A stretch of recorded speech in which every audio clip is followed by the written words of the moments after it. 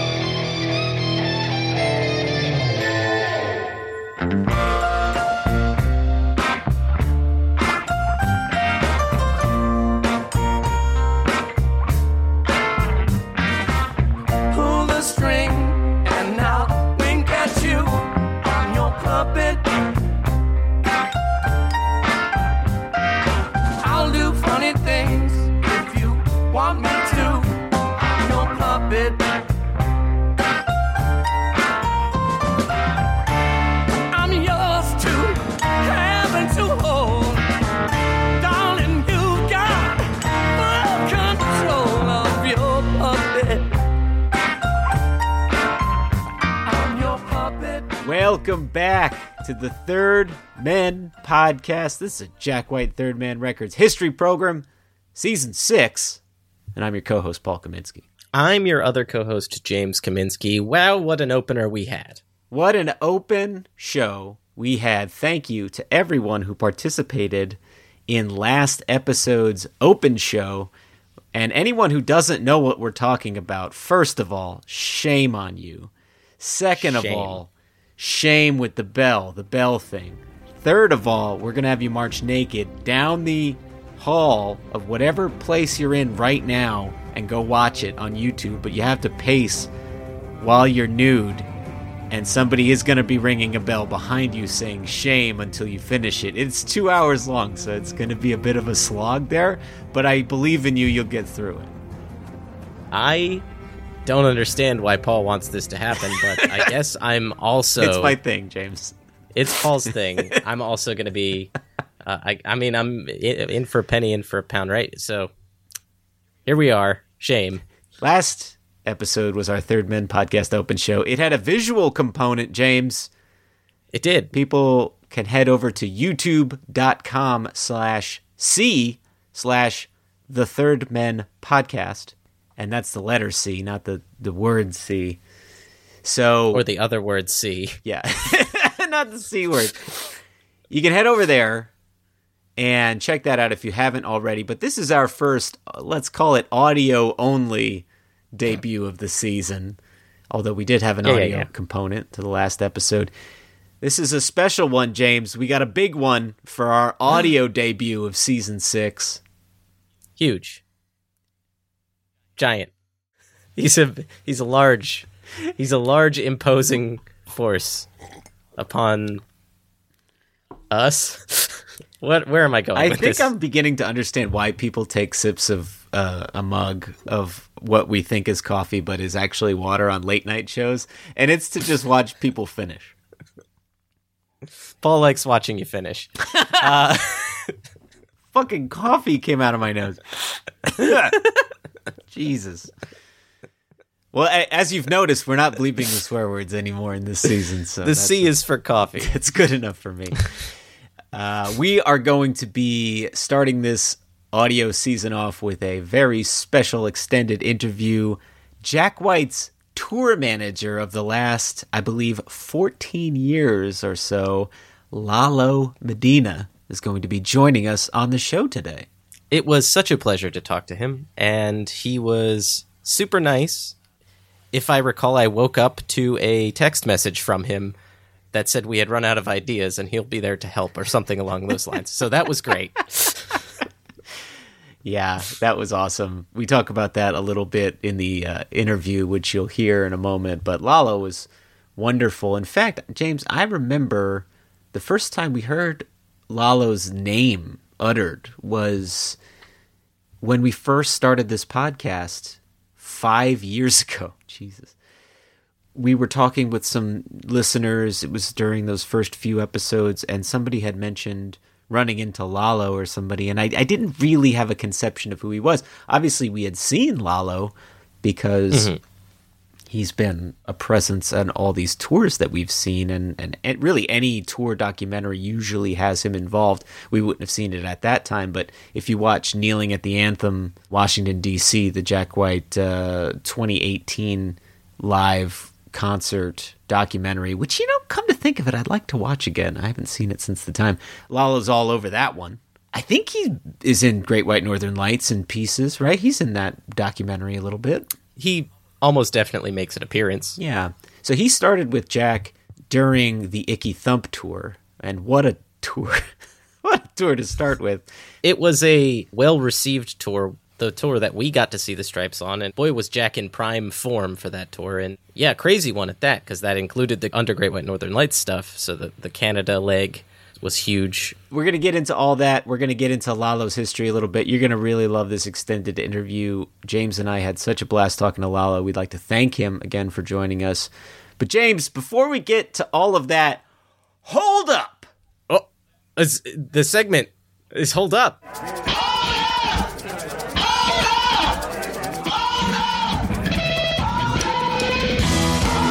Wait a tick. One damn minute, everyone.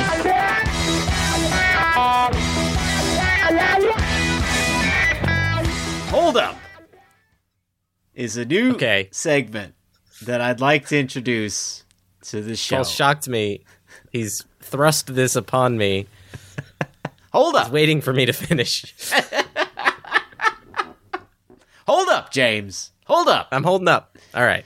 Hold Up is a new segment I'd like to add to the show where in our everyday lives, we come across a story or a fact or some kind of revelatory bit of information that reminds us of something we've covered on the show before and maybe unlocks a little bit of context about something we've covered on the show before. Does that make any sense? I mean, yeah, sure. Is this similar to the other segment that I can't recall off the top of my head? It's kind of like Rough Detectives, but okay. it is as if the Rough Detectives have retired and then Yes. are gently sitting on their rocking chairs in the country, and then a car passes by and they're like, oh, it was a red car. The killer had a red car this whole time.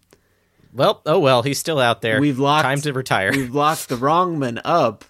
You know what I mean? It's that. I think I know what you mean, and I think we have to help the person get out of jail, because I think they're...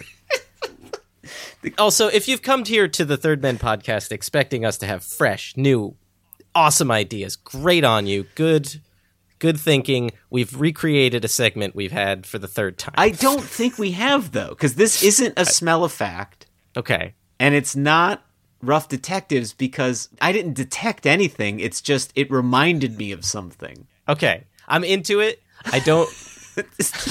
Don't understand it. All right. Let me say the thing, and then that'll give you an idea of what I mean. Okay.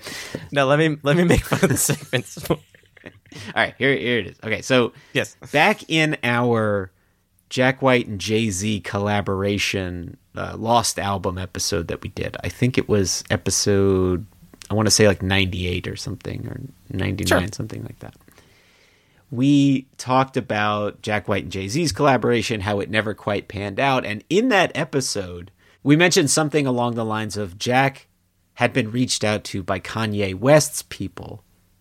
Mm-hmm. And there was some correspondence. There was maybe some musical exchange. I think, if I'm recalling correctly, Jack had put something together or sent some ideas Kanye's way, and then they just simply never heard back. Do you remember this, James? We're in our rocking chairs now thinking about it. Yeah, no, and I vaguely remember this, and I also think I know where you're going with this. Yeah, so I found something that came up that was revelatory in maybe getting to the bottom of like why that happened, and that caused me to go, hold up! I think I have some context here. And there's no Jack White song that says context or something. Is context spelled Kan-Text? Because like Kanye. Context! Oh, that's better. Would have been a much better. But we're stuck with hold up. So Todd Rundgren had the exact same experience with Kanye West. Are you talking my favorite Philadelphian musician and yours, guy in many jumpsuits, Todd Rundgren? Todd Jefferson Rundgren, who is a kooky man. You know who Todd Rundgren is. Yeah, he's famous for being a part of the All-Star Band. Yeah, well, he was kind of like, as Dad would describe him, the Jack White of the 70s, in a way. Like, sure. Where he was doing a lot of different styles, joining a lot of different bands, pushing a lot of boundaries. I like Todd Rundgren a lot. In fact... Yeah, leader of the New Cars. Leader of the New Cars, that's right. And in our very first episode of Now Hear This, we talk about A Wizard, a True Star by Todd Rundgren, which is a truly insane thing that was cut to vinyl by human being hands. And it's bizarre. And I now own... Have I showed you this, James? Oh my God, that is... a Todd Rundgren hoodie. Wow. That is a bizarre... hoodie in a good way, yeah. Like in a rock and roll adventure sort of way. So now that I'm wearing my Todd Rundgren hoodie, I'll finish telling this story. So the exact same thing that happened to Jack White happened to Todd Rundgren. And I think I'm sensing a pattern here because...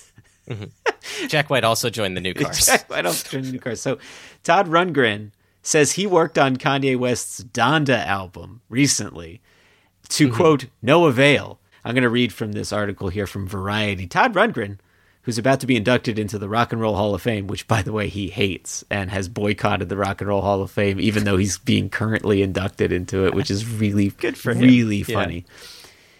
Doesn't sound like he hopes to ever see Kanye West joining him there. Quote from Todd, I'm one of the few artists not on Kanye's album, Donda, Rundgren says in a new interview, but it wasn't for lack of being asked. The rocker says he was invited to participate on Donda and even has, quote, 3 albums worth of Kanye stems on my computer, end quote. But finally, he bowed out after a year of work with no end and not much valuable input in sight. Quote, I kept getting called by Kanye to add vocals onto the record.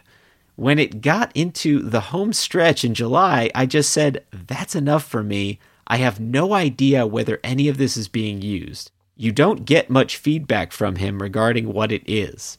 I didn't mind working on his gospel stuff.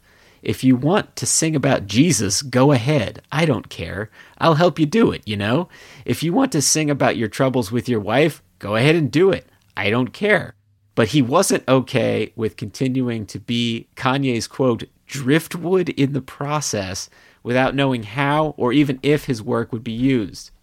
After initially telling writer Matt Wardlaw that, quote, I'm one of the few artists not on Kanye's album, Rundgren hedged on that a little, saying that there might be, quote, a possibility that I'm actually in there somewhere. There's so much junk in that record. I eventually came to the realization that as a musician, he's a shoe designer. He's just a dilettante at this point, which is really, really funny. Yeah, scathing. Rundgren goes on to say, listening to Donda, he believes West, quote, hurriedly wrapped the whole thing up and put out what is obviously really raw, unprocessed stuff. It's because Drake was running the whole process. Afraid of being overshadowed by Drake's certified lover boy, Rundgren maintains West, quote, hurried up and released the album the weekend before Drake could get his out, and in the end, Drake ate his lunch anyway. So that's really the most relevant Todd Rundgren has sounded maybe since the 1970s. I love that he knows this information. Yeah. He's keeping up with Drake and Kanye and their albums. I mean, he's a music fan, but who is thinking that Todd Rundgren is that plugged in to the Kanye-Drake beef? I mean, fair. Yeah. That's wild to me. And by the way, totally explains the Jack thing. It sounds like Kanye just asks people to do shit. You think this is what happened with McCartney? And it's what happened with McCartney, too. We talk about it a little bit on the McCartney 3 Imagined episode of Take It Away, where the dude from Blur, and I guess he also founded the Gorillaz? I didn't know that. But anyway, that fella texted McCartney after the Kanye news came out and said, stay away from that guy. He's like a musical succubus. All he wants to do is collect everyone and use them for his own gains. And he doesn't care. He doesn't care about you or anything like that.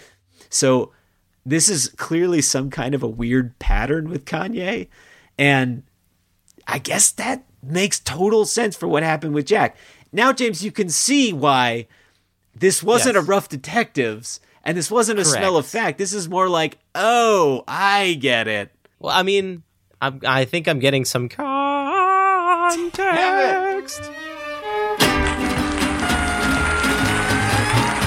So context is everything.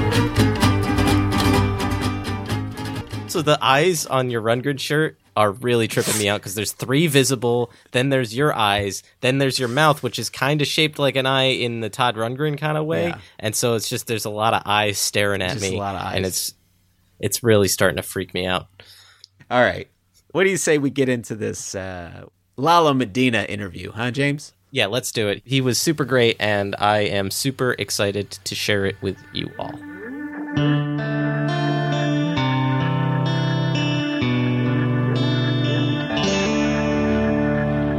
Are you recording now? Yes, I'm recording now. Good. You must have run out of topics. We have not.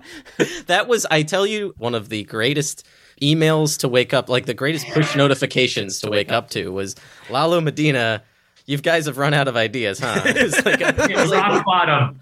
So I was like wiping my eyes. I was just like, what? I guess. Sorry to find you here at rock bottom.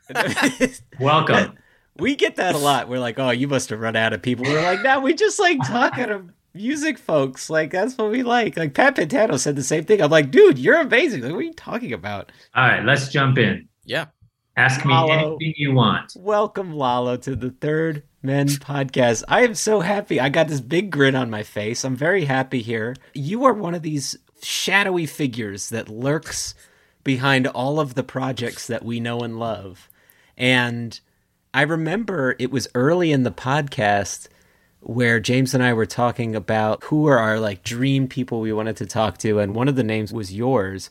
And we're like, nah, he's never going to talk to us. And yet here you are. Yeah. I almost didn't. As you know, I was like, I even emailed Blackwell and I was like, come on, man, tell me this is a terrible idea. I've done it twice. And I'm like, yeah, I was going to say. I know it's a terrible idea. No, I'm just kidding. Ben has a nasty habit of coming on this show. No offense, Blackwell. No, but thank you. That's all very nice. Thank you so much for having me. I'm very excited. So you are Jack White's tour manager. You have been for quite some time now. And that's how people would have known you and probably would have seen you at some shows. But I was wondering if we could start talking a little bit about your journey into the music world, because your musical upbringing has actually come up once or twice in Jack White projects over the years, and your influence has, I think, been felt on a number of occasions. And so I was wondering how you found yourself in the world of the music business and therefore tour management. What was your musical upbringing like? Is it the kind of thing where you just wanted to get in there and participate? Were you originally trying to be part of bands and then found your way into the business on the tour management side? How'd that all come about? Excellent questions. In my case, it was totally accidental. Yeah. Incidental to what I was doing. I was teaching high school English at the time. Yeah. When a band that I knew got signed to a label and they needed a tour manager. And they figured if I can take care of a bunch of high school students, I can take care of them. And I'm not sure if they were right, but I said no twice. And then I was 25 years old, 25 or 6. And, I'm young and no mortgage and no car note at the time and little rent. So I was like, screw it. I'm just going to quit teaching for a year or two and go see the world and, come back. Yeah. And then, of course, one band leads to another band. That particular band was a band called Ozo Motley from LA. I'm not sure if you're familiar with them. They're a 10-piece Latin funk hip-hop fusion band that was very popular in the mid-90s, and a great band. And two of those members of that band were also in a band called Jurassic 5. Right. Yes. Yeah. Now, can you imagine this world with no oppression and no need to dabble in greed and transgression? The solution for murder and prostitution. Never glorify this pollution on television, corrupt an entire nation. Explicit images never freeing me, regardless of proven innocence. Turning to crime and not using intelligence. What makes me wonder sometimes, are we in hell or inches away from confronting the powers that be? So in seconds, what is taking some hours to see. This sort of leads me in a roundabout way to me first meeting Jack and the White Stripes, because I was tour managing then Jurassic 5 in like 99, 2000, maybe 2001. Actually, somebody can sleuth and figure out when this happened and what festival it was exactly. It's written down somewhere, of course, but I'm too lazy to look it up.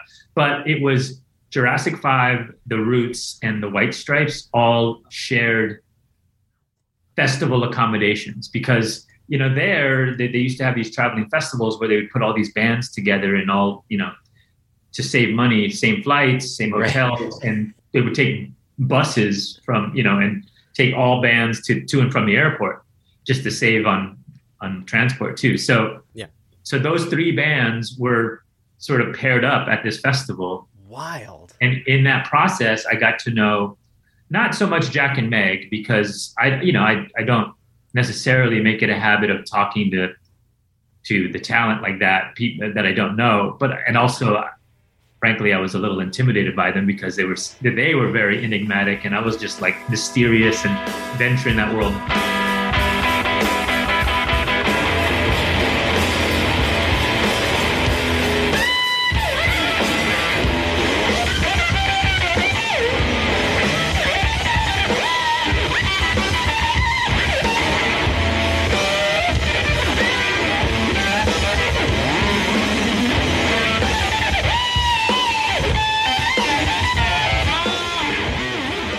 You're on a plane with Questlove, and all of us. I got to know the tour managers for all those bands because that's the circle that I ran in. So I got to know John Baker and Mr. Pastry. Yes, is that what he's called? When we talked to Bruce Brand, he said that John Baker was lovingly called Mr. Pastry. I never called him that. He had the job before me, so we never worked together. He was but obviously he was still a friend, and he still, I met him after the fact, and he would still come to shows and stuff. But at the time, I got to know him, and I got to know Peter Yozel, who was the production manager at the time. Cut to 2 years later, now I'm tour managing a band called the Mars Volta, and we're again in Australia, and again, we're on a festival that also has the White Stripes.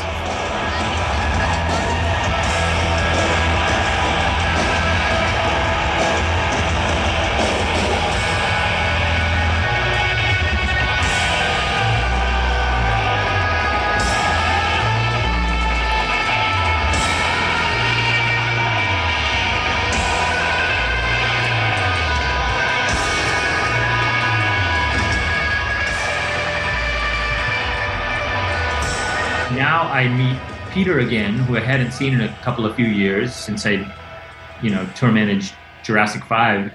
Again, somebody can sleuth and tell me the years. But it's because Mars, I can do it myself, I suppose. But anyway, I hook up with Peter again, and we hit it off, and he's moving to LA, and we become really good buddies. And right at the time where Jack was looking for a change in tour managers, and they hired me, stupidly. But that was in 2007. So I started with Jack on the Icky Thump tour. Amazing. And I've been with him ever since because it's been, at least for me, it's been an incredible, wonderful experience that you can have.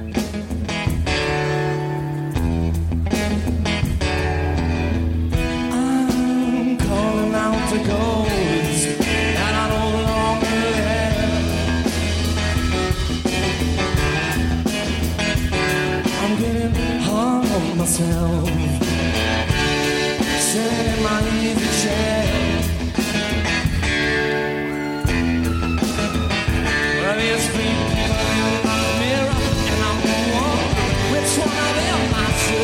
choose. But I can't keep from laughing, spitting out these 300 mile per hour outflow blues. Mars Volta seems to have a lot of crossover with the Jack White world. I mean, in a lot of different ways. Yeah.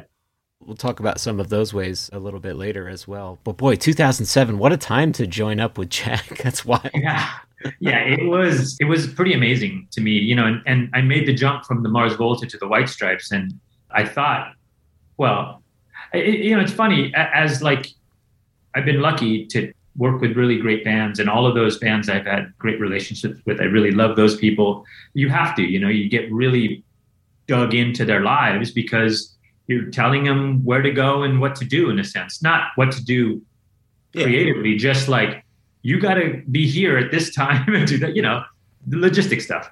Right. And at least for someone like me, I do that, you know, very much from a very caring perspective, I guess. But no, I operate very much from a level of love, not to get corny. And, you know, the more deeply you get in, the more deeply you're entrenched in someone's professional lives. And then it becomes great personally as well. It seems like a lot of the bands you've managed had very similar vibes. I mean, they're not all the same kind of genre and stuff, but were there any favorite musical groups or anything like that growing up that might have led to this sort of thing? Oh, yeah, my musical history. Yeah, no, I didn't really, and I say this with all respect to everyone I work with, but music wasn't my overriding thing when I was growing up. You know, I liked it, of course. And I say this because I'm around, obviously, people whose music has been in their entire lives. It's their entire existence. You know, they're driven by it creatively, emotionally, everything. But that's never been like that for me. I was not really sure what I was into, but I was kind of into, I knew what I was into. I was like the student body president, the line leader in second grade. And you know, I was the kid who liked telling, you know, sort of organizing stuff and telling people, okay, if you need help, I'm here to help. And where can I, you know, go this way, go that way, you know. I was always, like I said, I was the line leader in second grade, and I think that's where it started because I got really obsessed with having the straightest line in school. Wow. Line leader is me and called me a teacher's pet and a nerd, and I was like, I don't care. I got the straightest line in second grade. Yeah. So that's an important job, line leader. You're right in the middle of that alphabet there. So you would have been right in the middle. It sounds like you had to really fight and claw your way to get to the top. No. I went, and this was another lesson I learned. If I went straight to the top, I went straight to the teacher first day. Said, I'm here to help. There's some life lessons here, I think, actually.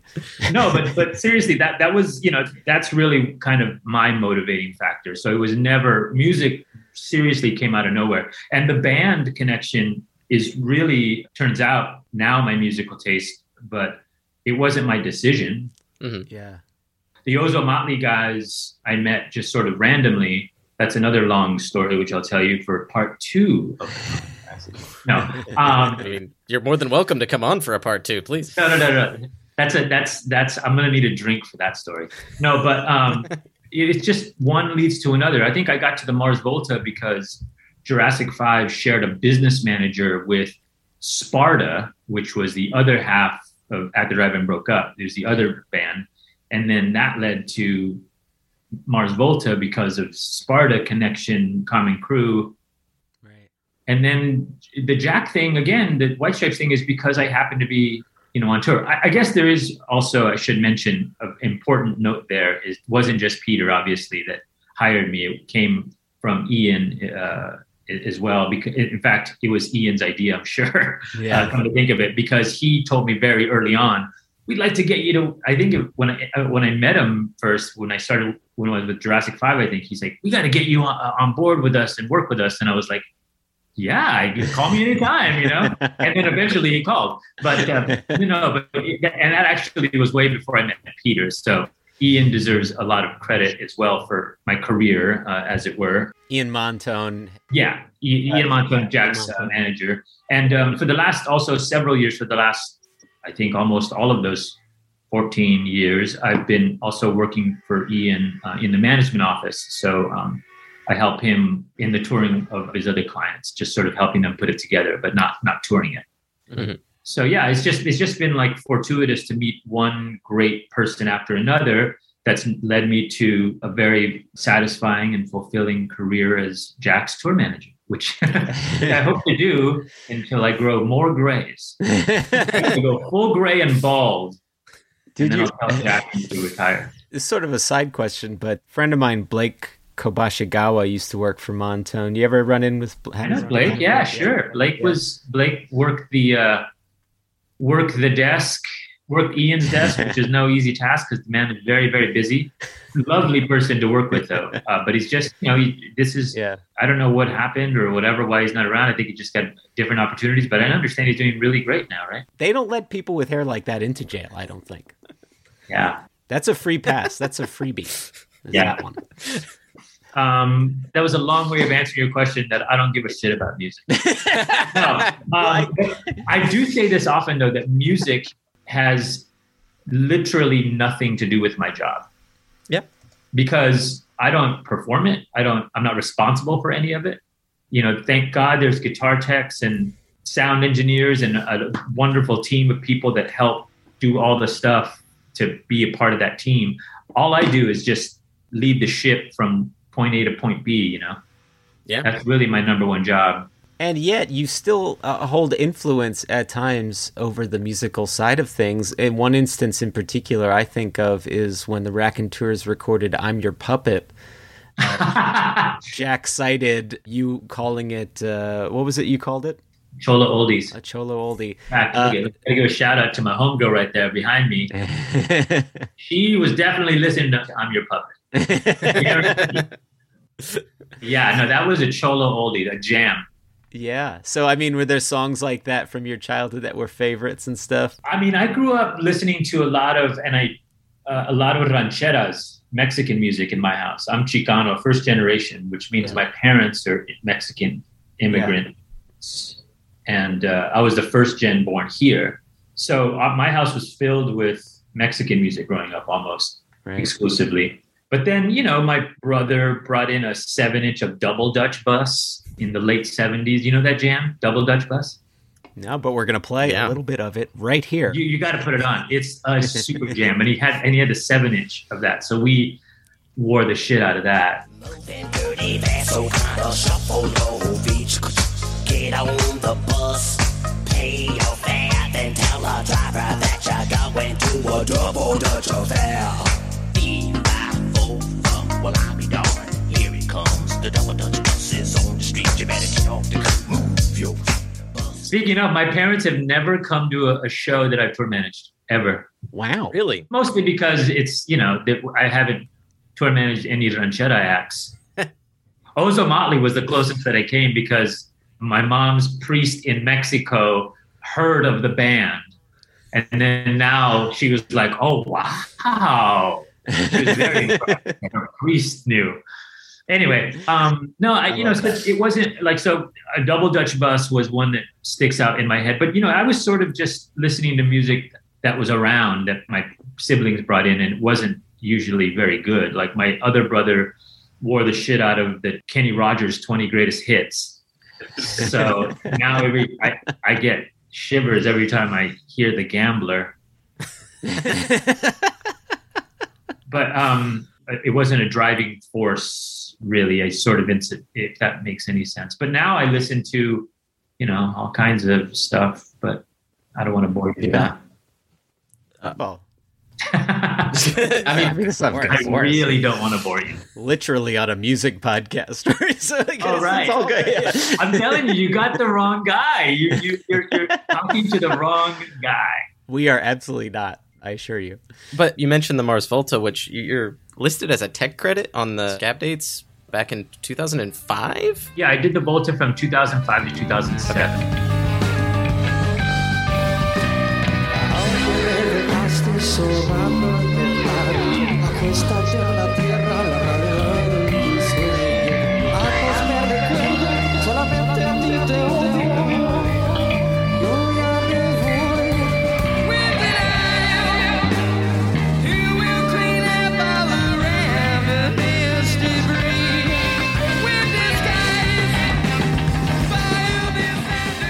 That was some of the most electrifying live shows I've ever seen, just watching those dudes rip and shred every night. And the funny thing is, it would go for like 2 hours and play like 6 songs, or 5 songs, but they were just so insanely good, so great to watch every night. And I was just super spoiled by that experience. And they challenged me in a really great way. They were like the biggest band at that point in my career. I think I was going to tour. We were going to play the Greek Theater in LA, and it was going to be my first thing. And it was a big management company who I'm still very good friends with, very close with. And they gave me a shot, and I took it really seriously and just, really dove in and figured out the things that up to that point, I was trying to learn. Because at that point now but I started in 97. So I was do the math for me, 8 years into my career as a tour manager. Yes, I'm an artist. I do not know math. I should know that because it's my life, and B, I also do math as part of my job. I hope Ian doesn't listen to this podcast. No, but so that, that led, I think, me really diving in and figuring out that band, which I really thoroughly enjoyed doing. It really led me to be able to do a band like the White Stripes on the Icky Thump tour, which was like a big deal, and obviously a huge jump in my personal life, in my career. And as I said, I've just been really lucky to still be there and still like even grow, have a tighter bond with him personally and professionally. Yeah, for sure. Was it you who suggested or made the connection with Ike to Jack? Well, no, I don't make any. I mean, I help, like contacting stuff, but this is Jack. Jack makes every. Aside from that, I'm your puppet thing. I honestly. Well, it seemed like a connection that may have gone not from you, like telling Jack you should get this guy, because Jack, I'm sure, has heard the Mars Volta, but like it's one of those things like you guys were all together at one point in time. So we actually had a really fun bowling night in Australia.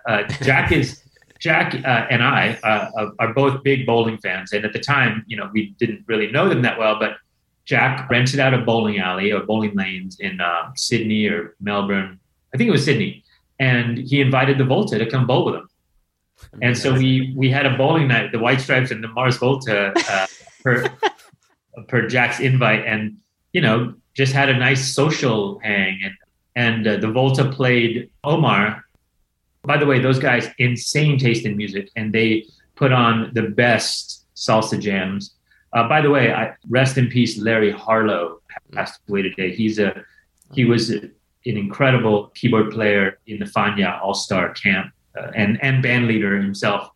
Anyway, he passed away today, but Omar played the most insane salsa mix during our bowling night, and we had a wonderful, wonderful time. Of course, Jack kicked everyone's ass because he's a really good bowler. But, that sort of, I think, established a connection where at least when it was time to hire a new tour manager, I think that's maybe my bad bowling helped. Because if I won, who knows? Maybe you wouldn't have hired. Yeah. Those bowling connections run deep, though. I mean, we've heard stories from everybody. Mick Collins talks about the bowling, and I mean, hell, I think Meg even worked at the Garden Bowl for a long time. In Detroit. You know what's great about bowling? Is that almost every town in America, or the world for that matter, has a bowling alley. Yeah. So on tour, that's a fun day off activity, almost anywhere. Do you and I go to the same alley? It's the one near the Equestrian Center. That's the one at the Equestrian. It's pin light. Yes. No. You're thinking of pins. Pickwick. Pickwick. Pickwick is a great bowling alley. In fact, it's sadly one of the last of the old school style, like properly old bowling lanes. They're all now turning into like these like disco bowling lanes. Yeah, although Jewel City Bowl, which I think changed their name in Glendale, is now also really good. Okay. All right. I love Pickwick. Pickwick is wonderful. They had a lovely little old man behind the bar there, dressed to the nines, has the the bow tie. He must have been 70,000 years old, but he was just standing there smiling, serving drinks at the bar. It was such a wonderful, warm place, and I haven't been in a long time because of COVID-19. However, I would love to go back and bowl again. Oh, yeah, man. This is the importance of having your own ball. We've actually bowled there. Jack and I have bowled there. We went on a break from Conan because Conan is right up the street. Yeah. And the way they do the show is that you do your sound check like, at noonish or something, and then you tape the show at 5. So you have like a few hours to kill. And the hotel usually is over the hill in Hollywood or Beverly Hills or something like that. So they send you all the way out there? Well, no, we decide where we stay. Oh. Okay. And usually you're doing a TV show at the same time you're on tour. And so you're just sort of picking the best hotel for all of those things. Anyway, instead of going back over the hill to the hotel, we just go to the bowling alley. There's a great bowling alley up the street. Right. And of course, at 2 p.m, nobody's there. Nobody's there. We had the whole place to ourselves. It was amazing. I love that. Now, you have been on the ground floor of nearly all of Jack White's various musical incarnations over the years. We talked a little bit about the White Stripes. We started to talk a little bit about the Jack solo tours. As someone with perhaps unique knowledge of all the different iterations of Jack's bands and what their dynamics are like, can you give us a little bit of an impression of the different vibes of some of those groups on tour? Because touring can be, it can range from anything from a family homespun affair to like Bacchanalia. What is the vibe on tour from let's say a Jack solo tour to like a Dead Weather tour to a Raconteurs tour? What are those different vibes like? That's a good question. We generally like to keep it light and friendly and fun. So the overriding vibe is one of, I think everyone's just really happy to be there, and we like to have a good time while we're out on the road. We go to a lot of baseball games, and this is true of all the projects. But it's interesting, though, because they do all have their different dynamics because, obviously with Jack solo, he has a band, of course, and they're all, friends, but it's not the same dynamic. They all have their own unique relationships and unique characters as bands, and the way they all play off of each other. So the Dead Weather was raucous is probably the most when you have Allison accurate way of describing that tour. But it was super fun and totally unexpected, as you guys probably know, because that band just sort of materialized out of nowhere at the end of that Raconteurs Kills tour. Right. So I think the whole time we were on the road for that stuff, the overwhelming thing was like, we're not even supposed to be doing this. And we were having so much fun doing it.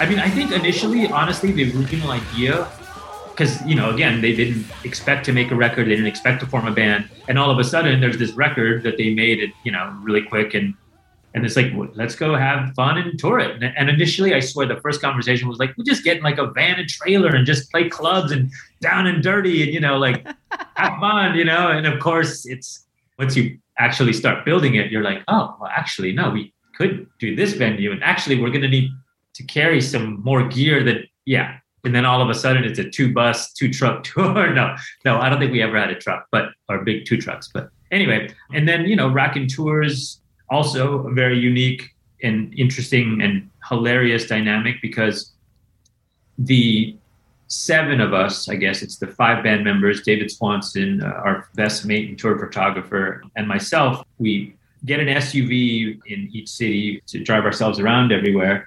And so we just go and every day find a place to eat and a place to go do something that's kind of fun. So it's either bowling or a record shop or just, some interesting site or a museum or something that occupy our time. So we end up just having, especially this last run, just the most fun. It felt like It didn't feel like work, you know. We're just because every day we're just trying to one up each other on the laughter because it's literally nonstop.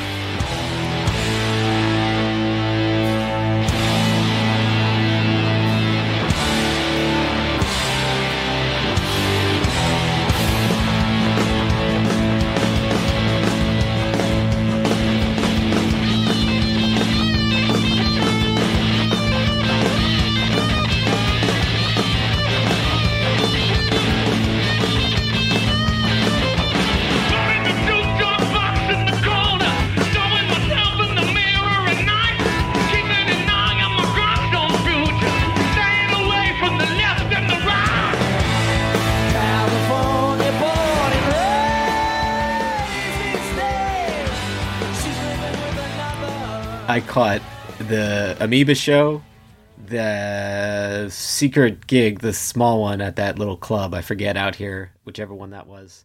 And then I caught the Greek. I caught you guys 3 times out here on that Rax tour. That was awesome. That was a great tour. Yeah. That was, by the way, that club after the Amoeba show was at Jules Catch One.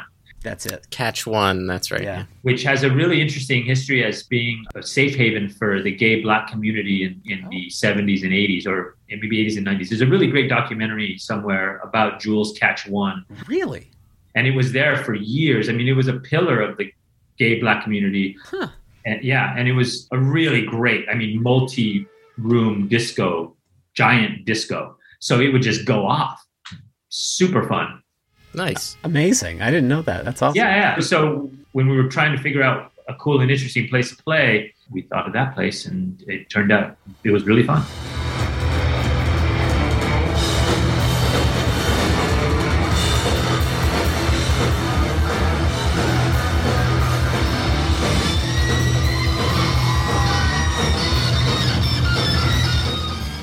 Kind of an inverse Tin Horn Flats.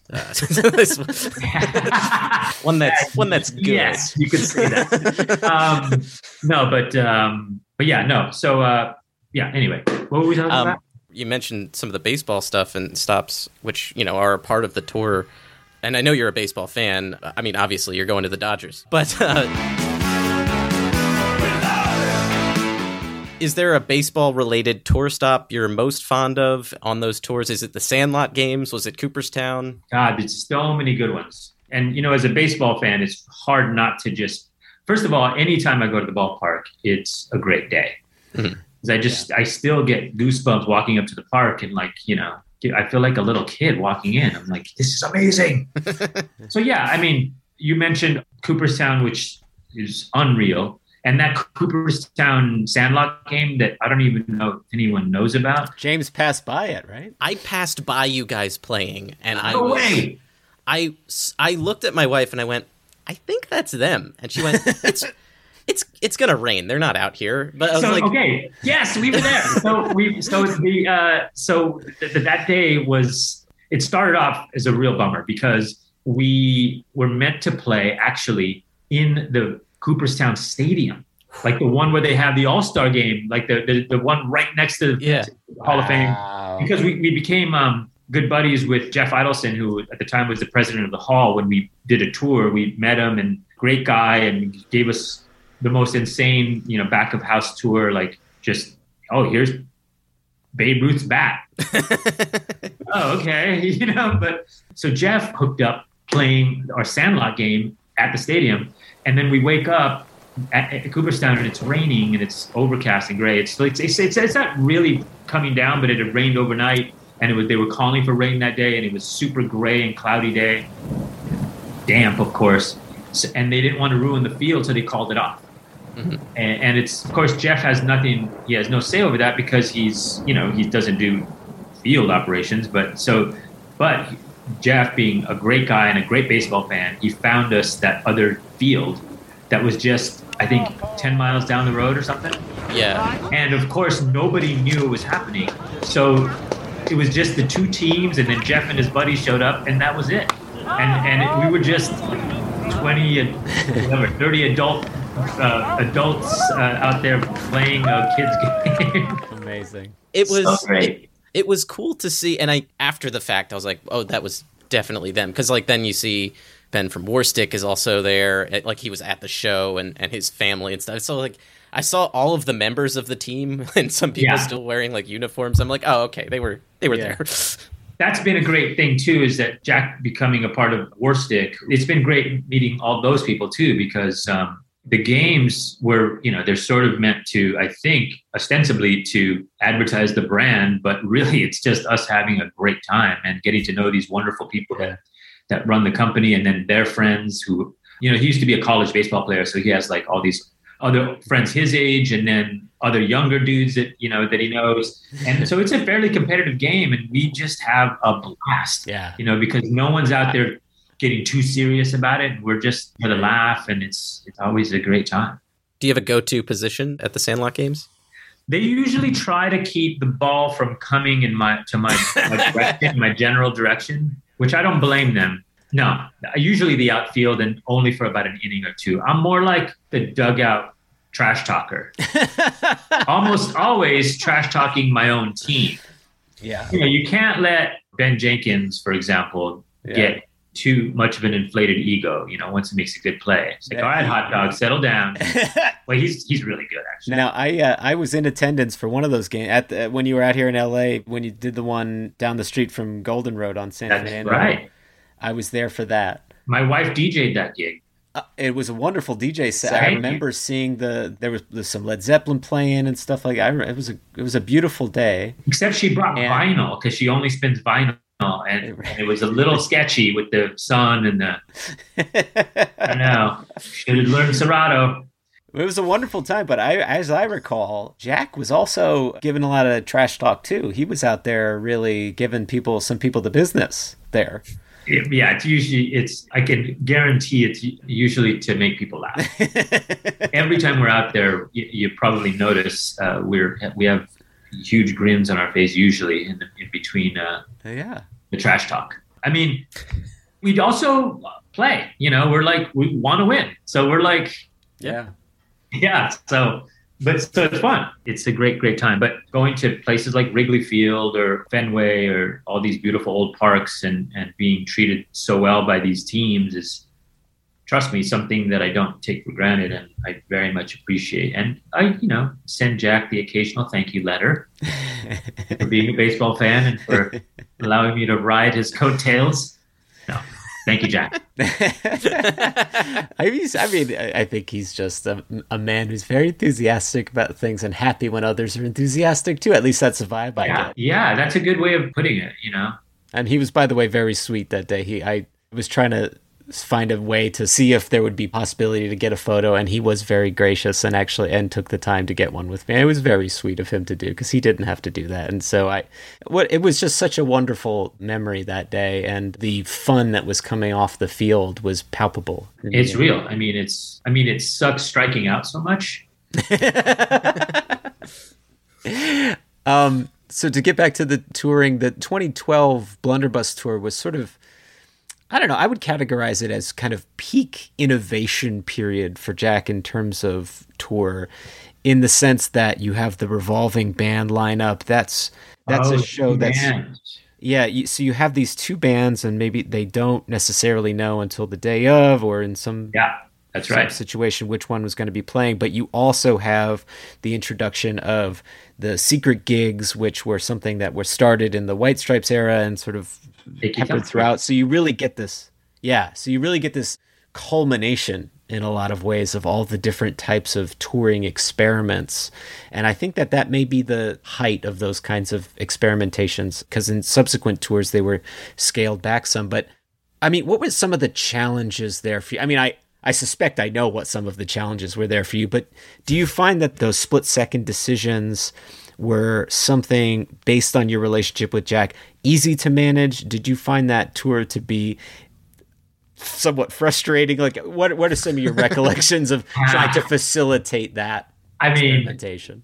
Well, first of all, Jack thrives on spontaneity, as you can imagine, and I'm sure know by now.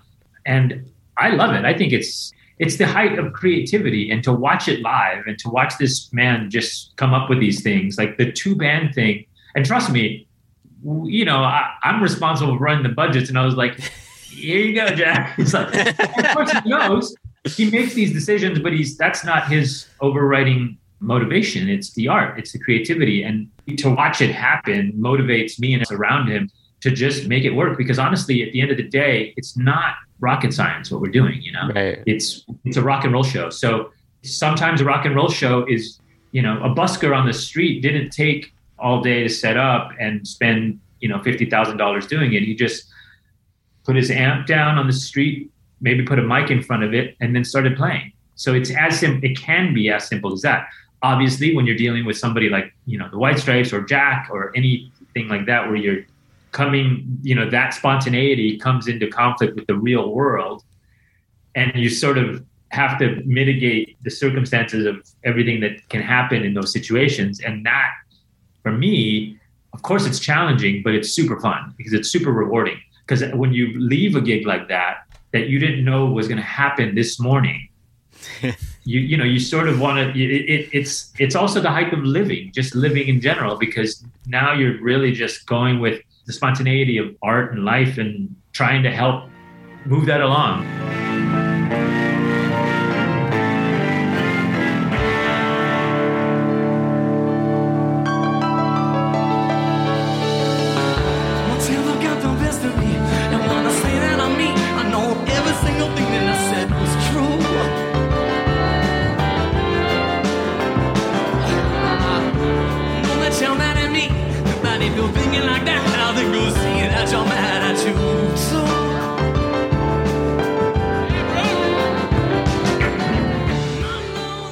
The two-band thing was challenging because you have more people, more personalities to manage and deal with.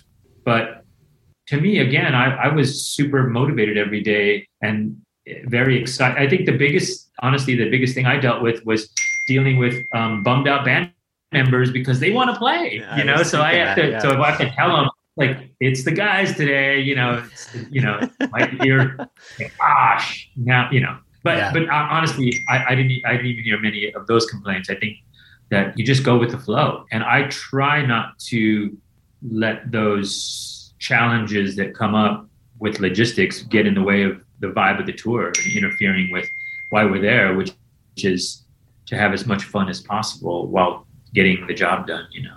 Right. Yeah, and that seemed to be the tour was an overwhelmingly positive experience, it seems, from everybody we've talked to who has been a part of the tour and anything we've read. But that did seem to be the main, I don't want to say complaint, but grievance was like, I wanted to play. We got to, but like, it wasn't for lack of understanding or enjoyment, but it was just like, man, they got to do it again. Cool. And it truly was random. It was not, I mean, it turned out that a lot of times it would alternate, but there was no rhyme or reason to it. It was more just, obviously, if we're playing two shows in one city, we want to give the fans sort of those different experiences because there were obviously different dynamics with the band. You know, the only, you know, even the same songs weren't really alike, you know, because no two shows were ever alike because obviously, as you guys know, he doesn't have a set list either. So that spontaneity does have its consequences because of people that really just want to play might get bummed out, but you know, that's a small price to pay for such a wonderful experience for the band, the artist, and the fans. Yeah, I just wanted to be clear. I'm not trying to paint too broad a brush here. They weren't angry with it. Lily Mae's just breaking fiddles back there. Lily Mae's temper. Whoa, boy. Yeah. Oof. She is the sweetest person in the world. I mean, something like that is a pretty interesting logistical challenge, and we suspect the answer is no, but has Jack ever come to you with an idea so audacious that you were like, no, we absolutely cannot do that? I don't remember any specifics, but I mean, there are certainly ideas that have to, you know, my job is to receive an idea. And first of all, my initial reaction is, yes, let's see if we can make this work. But then, you know, sometimes logistics get in the way of a great plan. And I don't remember specifics because I have a terrible memory. In fact, I have such a terrible memory, I forgot the question.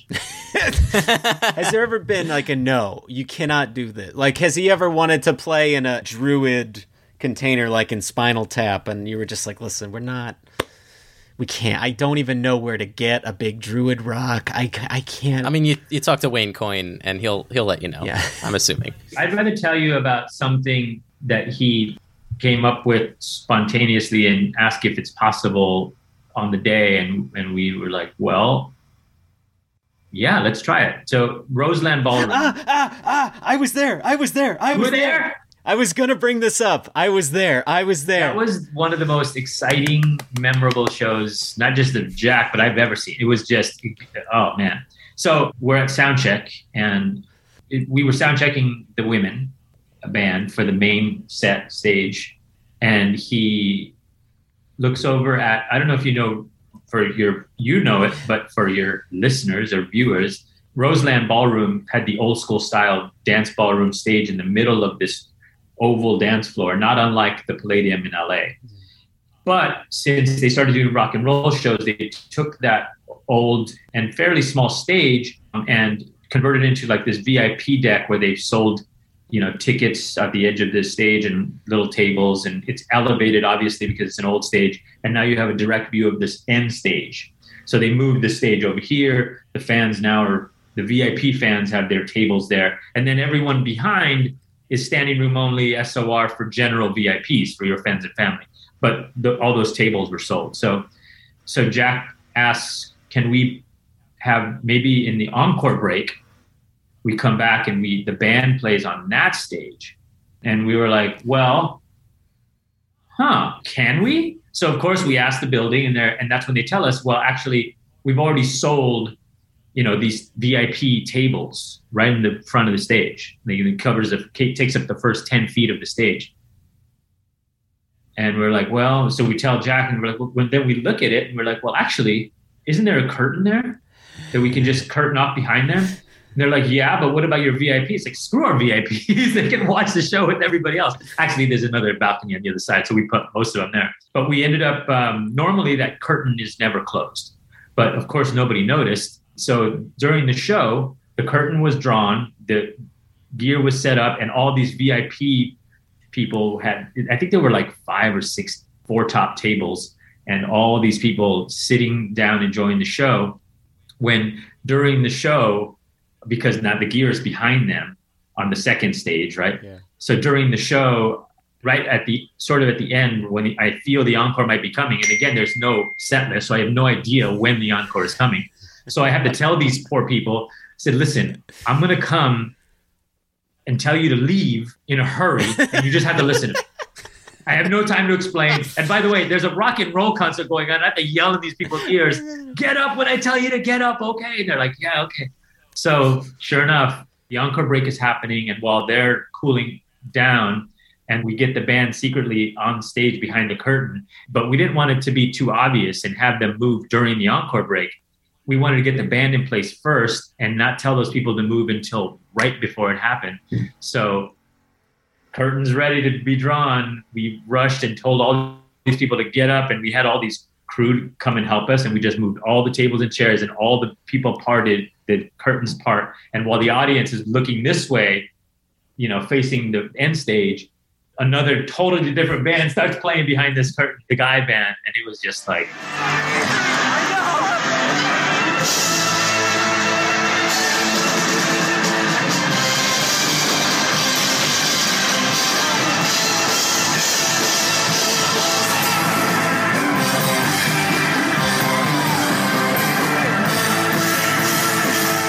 And at first, nobody knew how to react, right? Because everyone's like, where the hell is that coming from?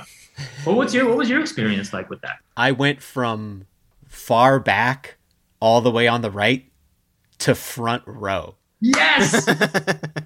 I was with a group of friends, and one of them was just sort of there. How you go to shows, one of them's just sort of there, and then I'm like the fan trying to get closer. Ultimately, I couldn't get closer. You got about halfway. Yeah, I got about halfway. I was sitting, I could rest my arm on the little side area, the people with the tables, right? I was like, whatever, I'll be seeing this tour again. It's fine. I can see it well enough. It's cool. And obviously I was blown away by the show. And then when it went from that to front row, that was the most exciting, cool experience I have ever had at a show ever. and he bursts into whatever it was, 16 Saltines. No, it was Black Math. Rocket. It was Black Math. And it was the most amazing thing. We had Dominic on the show, and I was telling Dominic, like, can you just, like, thank him for it? Like, it was the most beautiful gift because of the surprise element of it and just the pure excitement, pure joy. It was remarkable, Lalo. It was so fun. Thank you. It was so fun to watch people's reaction because everybody's facing the stage, and then they're like, they're literally confused for half a beat because the PA is still hanging up there.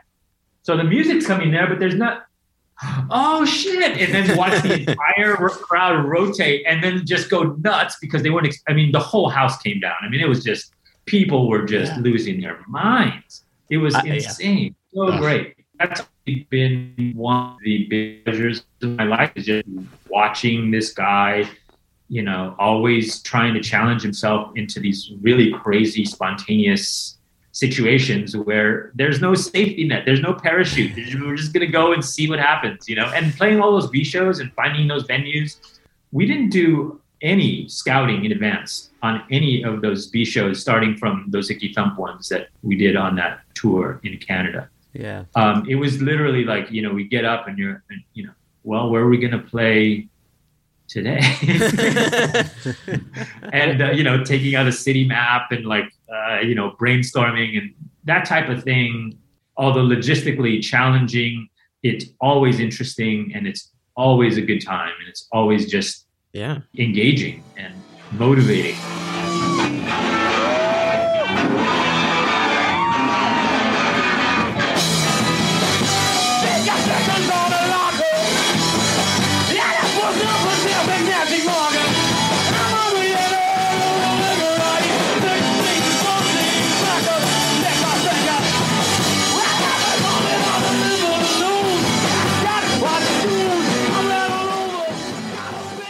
We're going to have to get you on for a part 2 at some point to just go over every venue of the Canada tour, because that's its own, like, you guys took a caravan into Canada, like, to go to these strange provinces that have never seen a white stripe before. So. Dude, that was flying to Iqaluit. Oh my gosh, dude.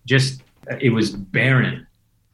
And this was the height of their population, which was in the dead of summer. I think 7,000 people in the entire region were there. But normally in the winter, I don't know how they survive. I'm from LA, born and raised, and we were 100 miles south of the Arctic Circle.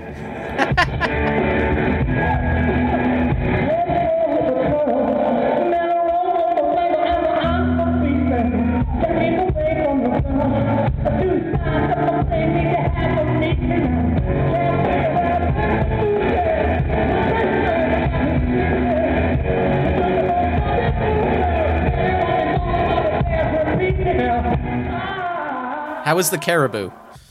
I did not try it. I saw Jack and Meg's reaction when they tried it, and Emmett Malloy, the director. Yeah. I was like, oh, hell no. He came on the show and he did recount that it was not his favorite taste. I mean, it was this raw red meat. Yeah. Well, yummy. We had a quick lightning round for you. Okay. Great. Yeah, all right. Yeah, we're going to cue the lightning round music. So we're going to play, it won't be Benny Hill theme, but we'll find something nice to play behind here. Okay, maybe double Dutch bump. Hey, yeah, very double. Let's do that. Let's do that. All right, so I read that you've had trouble finding good tequila in Europe, saying, hey, Europe, literally nobody likes Cuervo Gold, which is true. What is a go-to tequila of yours in the States? Oh, man. Fortaleza is one of my favorites. It's the great-grandson of the guy who started Sauza.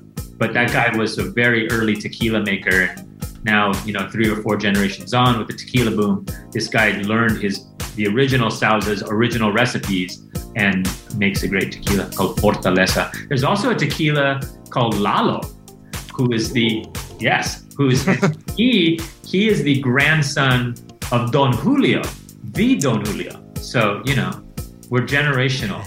That's excellent. We just like to carry it. Yeah. Are you a sipper or are you? I like my I like tequila sodas is my drink. Okay. Yeah, with some lime. I found it's hard to find a good tequila to sip, and I worked for a marketing thing earlier in my life, and we did marketing for Camarena, and it's fine.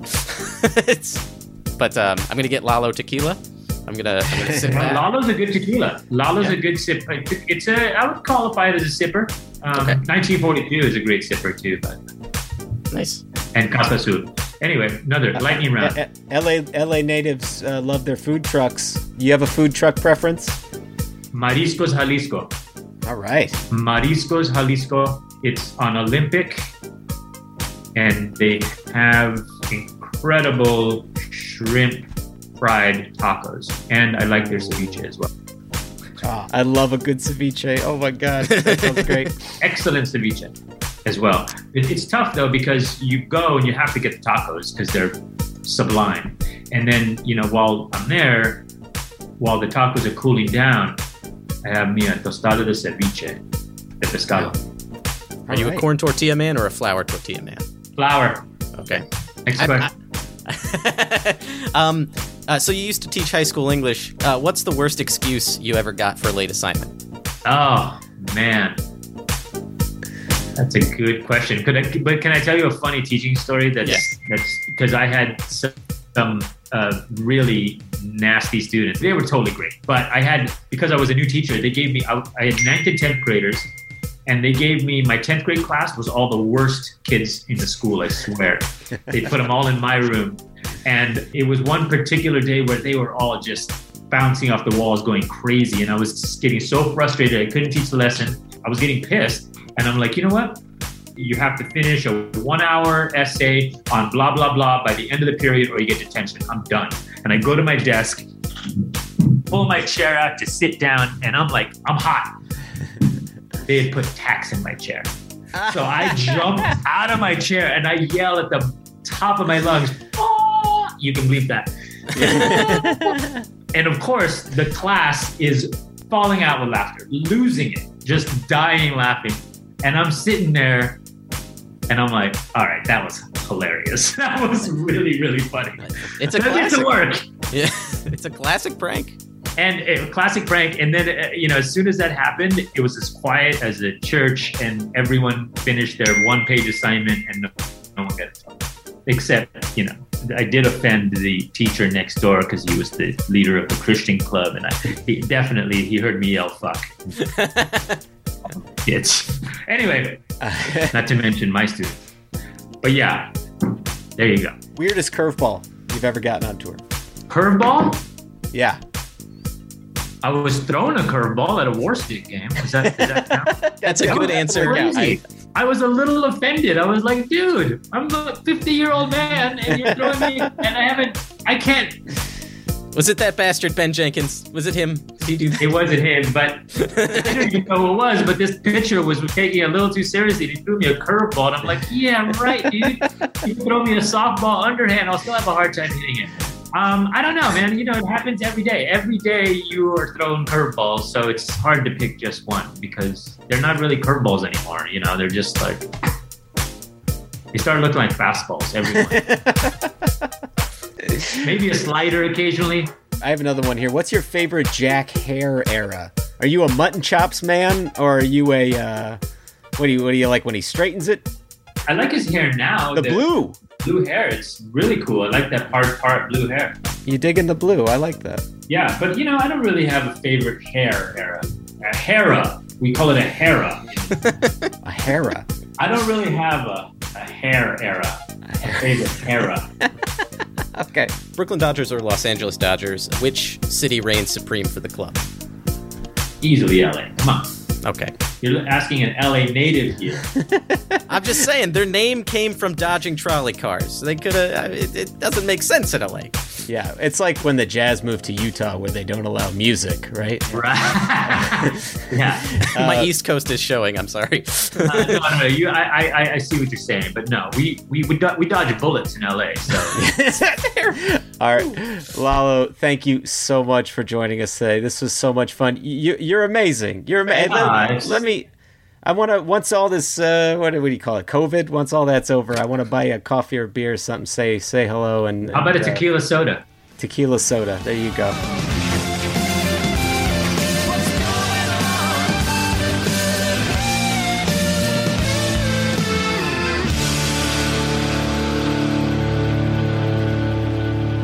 Well, James, that was a lovely interview from Lalo Medina. It sure was. Thank you again, Lalo, for coming on. And you're always invited to come back and talk about other tours or just talk about being a teacher. That would be fun. Any old time. Yeah. It was a real awesome story of you getting a thumbtack in your butt that you shared. Classic prank. Which was classic. And we had a blast. We just had a real blast. So thank you for joining us on the show.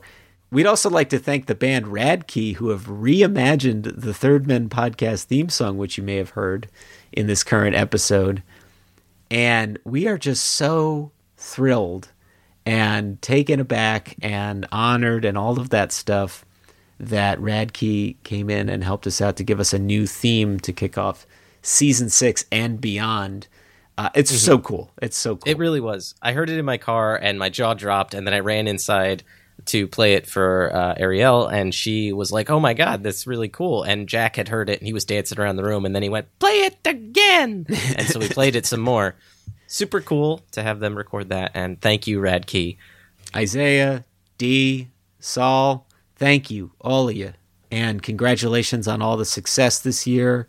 Opening for the Foo Fighters, which is really cool. You get to play with them on stage. If anyone hasn't listened to Radkey, check out their music. They're amazing. You can head to radkey.net. And their new album, Green Room, is superb. So Green Room is their best by far of their whole catalog, and their whole catalog is great. I mean, there's like their classic stuff like Dark Black Makeup, which I still think is like my favorite song of theirs, but they have a lot of great albums, No Strange Cats and all these different ones. But Green Room is my favorite. Check that out. Radkey's awesome. Thank you, guys. Yes. If you would like to contribute to the Third Men podcast, there's an ad at the end of the show. You can donate to our Patreon, which is super helpful and helps keep the lights on here. Thank you to all of our Patreon patrons. Yes. And if you'd like to help out and don't want to be a monthly subscriber, you can buy some merch from us at bit.ly/thirdmenmerch. Pick up a tote bag, why don't you? I have some designs that came from the open show that I'm going to throw together, and you can get some there, and yeah, it'll be a good time. Yeah. But before we leave this episode, James, hold up.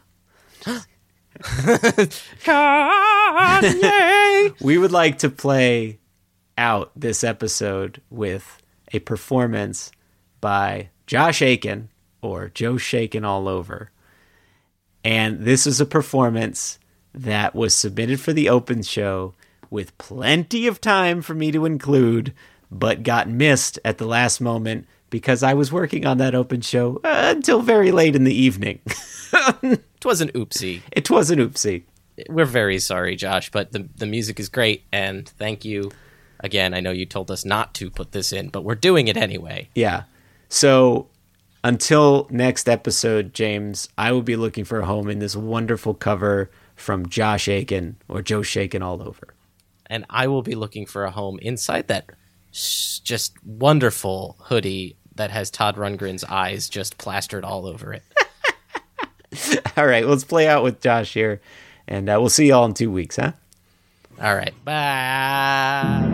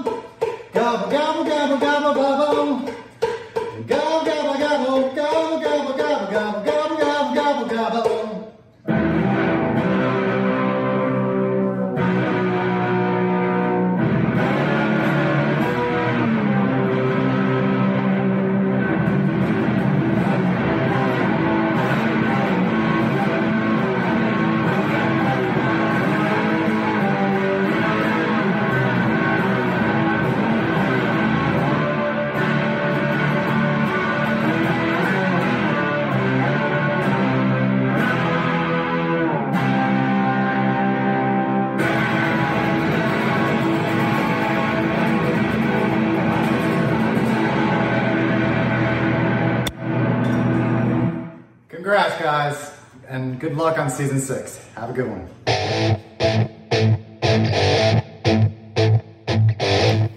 The Third Man Podcast was created, edited, and produced by Paul and James Kaminsky. Our theme song, We're the Third Men, was recorded by the band Radkey, who can be found at radkey.net. To contact the show, visit thirdmenpodcast.com or email thirdmenpodcast@gmail.com. Also visit @thethirdmen_podcast on Instagram, @thirdmencast on Twitter, and search The Third Men on Facebook. Thanks to our Patreon patrons, to everyone who has rated, reviewed, and subscribed, and see you next time.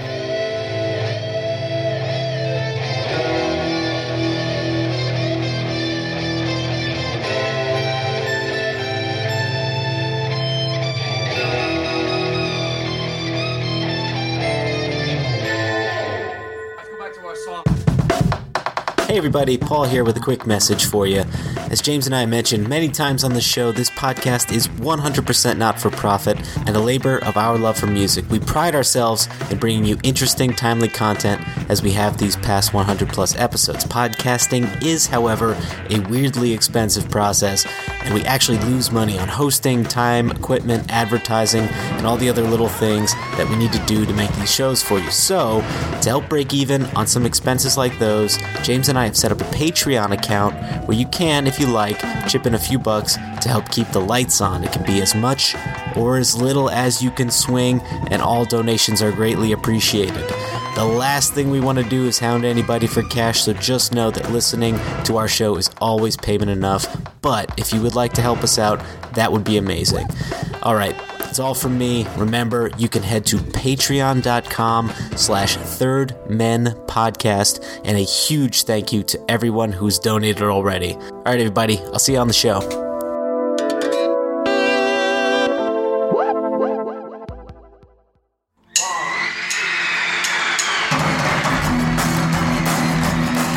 I'm John, I'm Paul, I'm George, I'm Rigo. And I'm Wayne Kaminsky.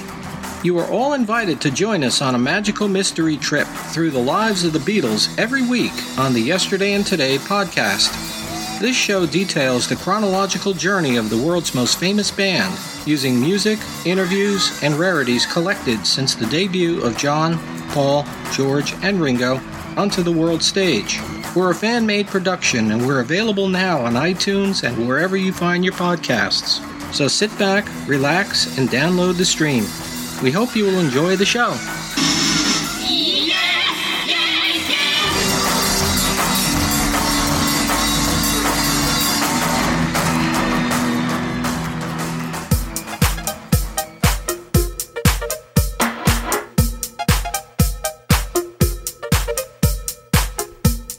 If you want to keep it simple and looser, let's get out of our rigid structure.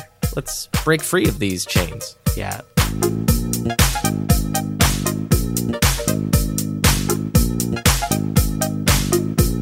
Wizard of True Star. I'm gonna wear it for the rest of this thing. You look like Daru. I thought that cool. is a hoodie Daru would I wear. thought it was cool. What you do is you put like a jacket over it, and then all you see is his lips. Yeah, there. Yeah. Oh, yeah. Yeah, that's the stuff.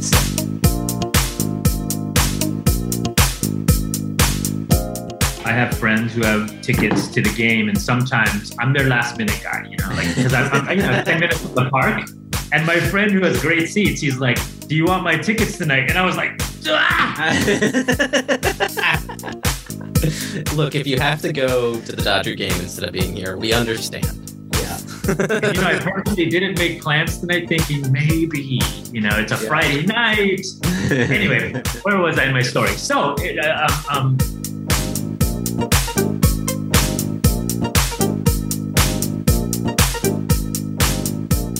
I've often wondered, am I going to see somebody walking around? I tend not to. And they also give you training there that says you must not look the celebrities in the eye. So I'm also very conscious of that. Hold up. I love how the Zoom thing thinks your bed is a human being. I'm going to put it on for you. Shame. Shame.